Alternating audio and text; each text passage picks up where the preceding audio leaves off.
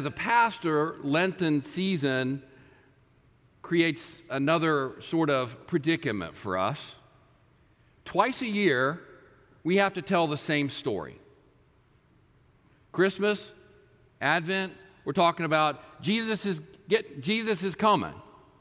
And then in Lent, we talk about, well, we're terrible, we're sinners, and Jesus is coming and coming back, right? And so we sometimes look for some different ways to approach the telling of this same story. Now, don't hear me wrong. It's the greatest story ever told. But as a pastor who has to tell that story time and time again, we sometimes look for some different perspectives. And this Lenten season, we're going to be looking at sort of a different perspective. It's called Easter from the Backside. And we're looking at sort of how some of the Old Testaments point towards Easter, point towards the need for Easter.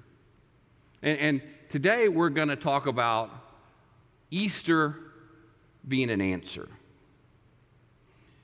So what is Easter about, right? At its most basic level, it's the day that the women went to the tomb, and then the disciples, and found that the tomb was empty. A crucified Jesus was laid in this tomb, and if you read Matthew, there were guards outside of it, and the tomb was empty. At its most basic level, that's what Easter is, right? But I think another question is, why is Easter even necessary? Why did there have to be an Easter? And I think there's two reasons. The first of it is, it's actually the resurrection of Jesus that gives everything that he did before it his power. In the day, there were a lot of people claiming to be the Messiah. Not unlike today. People saying, follow me, send me $5,000 in 10 easy payments, and you'll get salvation too. Back in the day, there were a number of people. Josephus talks about, Cletus said he was the Savior, he was the Messiah, he was the chosen one. And you know what? Without the resurrection, Jesus would have been just another dead would-be Messiah. It is the very resurrection of Jesus that makes everything that he did before powerful and important. His miracles would be nothing without the resurrection. His teachings would be nothing without the resurrection. So that's one of the reasons for why did we need an Easter. Without Easter, Jesus is just a dead dude that's been talking, I'm the one. The resurrection is the proof that he is, in fact, the one. And by the way, without the resurrection, death wins. We'll talk some more about that in a little bit. But to get to the second reason as to why was Easter necessary, you have to go all the way back to the beginning of our relationship with God. And so our text today comes from Genesis. It's the 3rd chapter, verses 1 through 7 and verses 22 through 24. Now the serpent was more crafty than any other wild animal that the Lord God had made. He said to the woman, "Did God say you shall not eat from any tree in the garden?" The woman said to the serpent, "We may eat of the fruit of the trees in the garden. But God said, you shall not eat of the fruit of the tree in the middle of the garden, nor shall you touch it, or you shall die." But the serpent said to the woman, "You will not die. For God knows that when you eat of it, your eyes will be opened, and you will be like God, knowing good and evil." So when the woman saw that the tree was good for food, and that it was a delight to the eyes, and that the tree was to be desired to make one wise, she took of its fruit and ate. And she also gave some to her husband, who was with her, and he ate. Then the eyes of both were opened, and they knew that they were naked. And they sewed fig leaves together and made loincloths for themselves. And now verse 22 through 24. Then the Lord God said, "See, the man has become like one of us, knowing good and evil. And now he might reach out his hand and take also from the tree of life and eat and live forever." Therefore the Lord God sent him forth from the Garden of Eden to till the ground from which he was taken. He drove out the man at the east of the Garden of Eden, and he placed the cherubim and a sword flaming and turning to guard the way to the tree of life. This is the word of God for the people of God. So God creates the world, and we read in verse 130 in Genesis that he creates the world and he pronounces it good.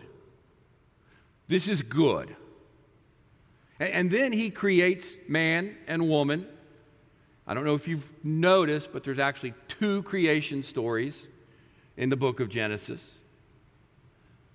But in this one, he creates man and woman and puts them upon the earth. And our relationship with God is perfect.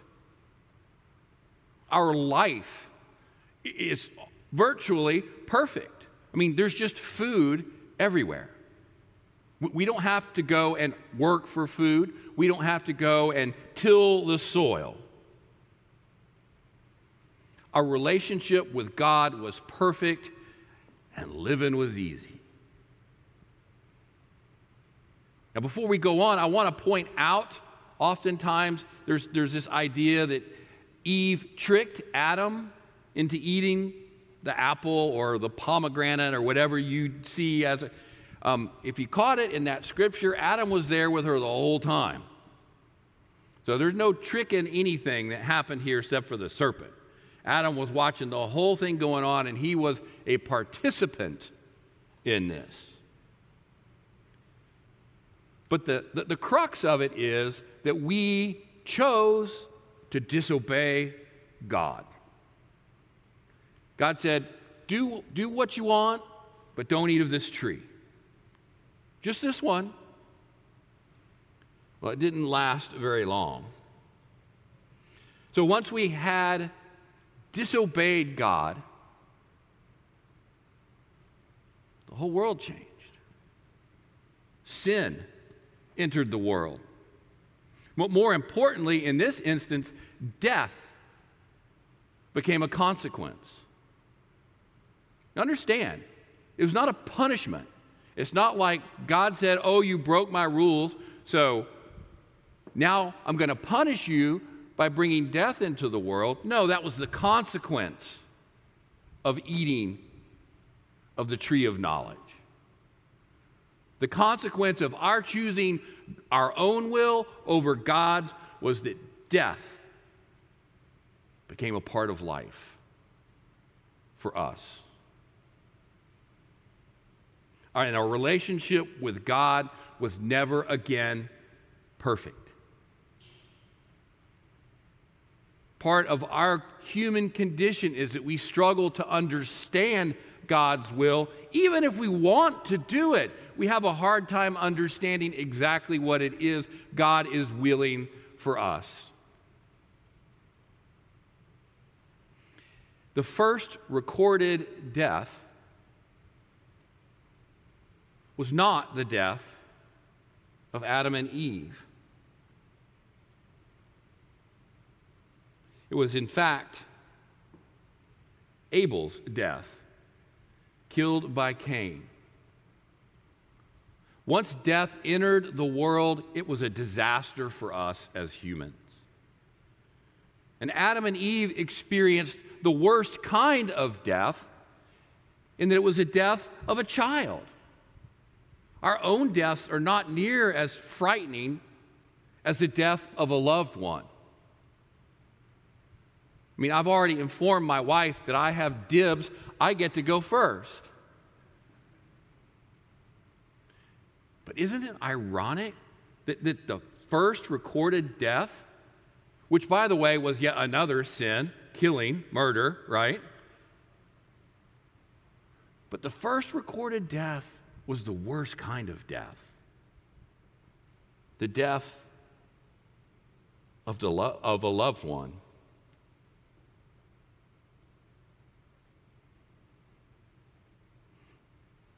The truth is that death, or the threat of death, for ourselves and for our loved one, haunts us.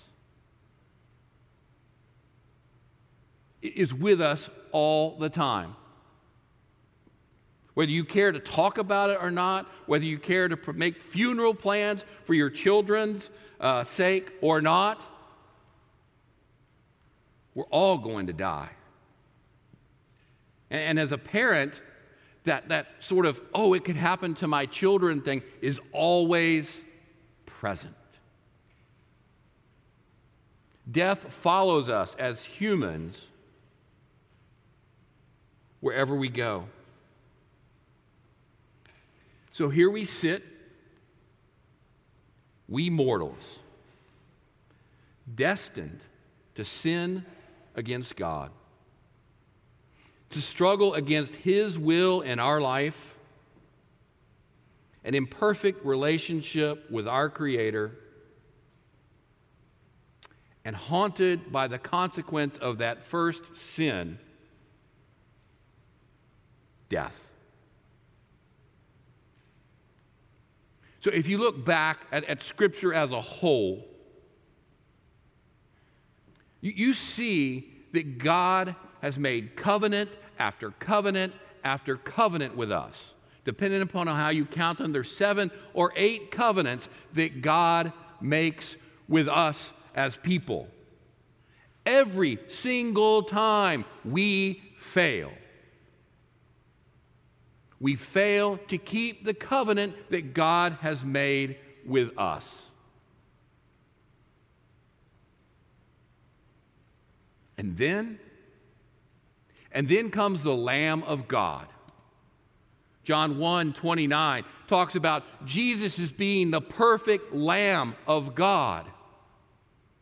It's as if God said, gosh, y'all, I have made covenant after covenant with you, and you can't get it right. So here, this is what love looks like. I will send my Son to be your sacrifice.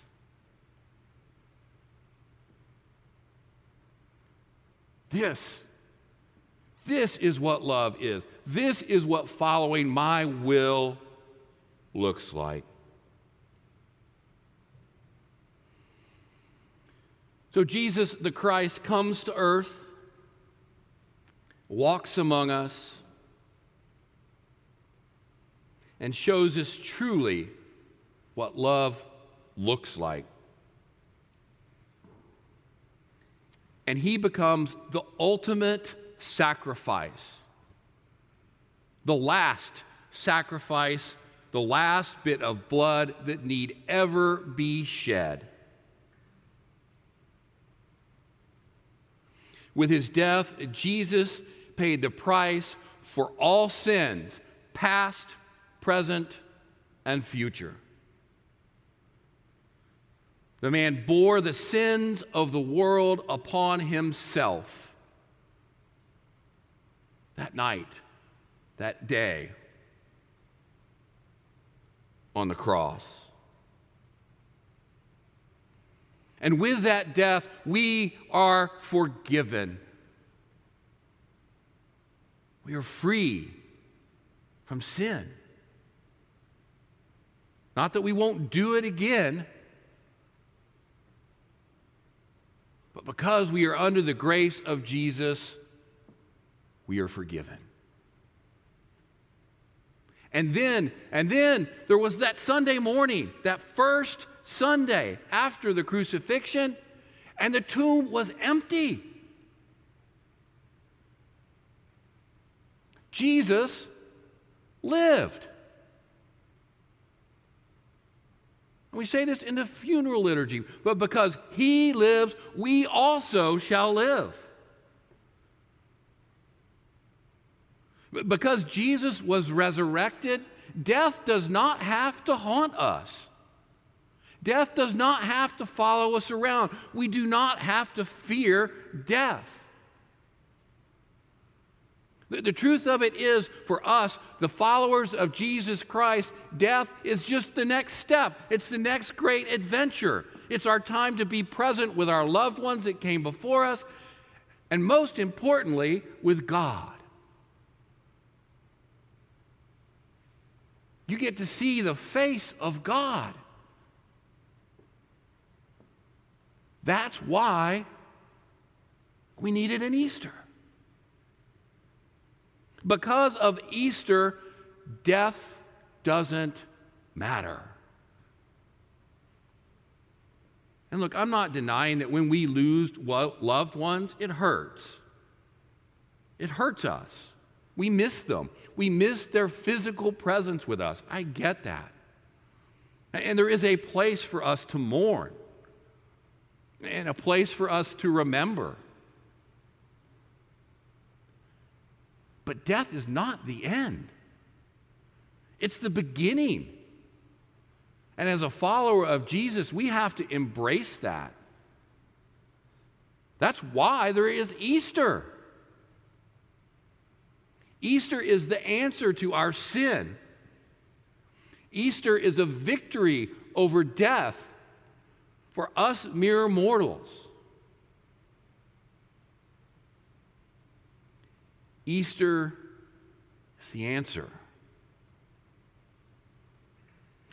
Because of what Jesus did, we are free. Free from sin. Free from fear of death. That's why we needed Easter. Easter is the answer to the problem of sin and death. For me, Easter is the answer to everything. Let us pray. Gracious God, we are so sorry that Easter was necessary. But it is and was. And Jesus paid the price that we might be free, that we might be forgiven, and that we may no longer fear death. Father, for your Son Jesus, his willingness to walk amongst us and to die for us and to rise for us, Father, we thank you. Help us, Father, as we move through this Lenten season, to be aware of the price that was paid, that we might be free. Help us to remember our need for an Easter. We pray this in Jesus' holy name. Amen.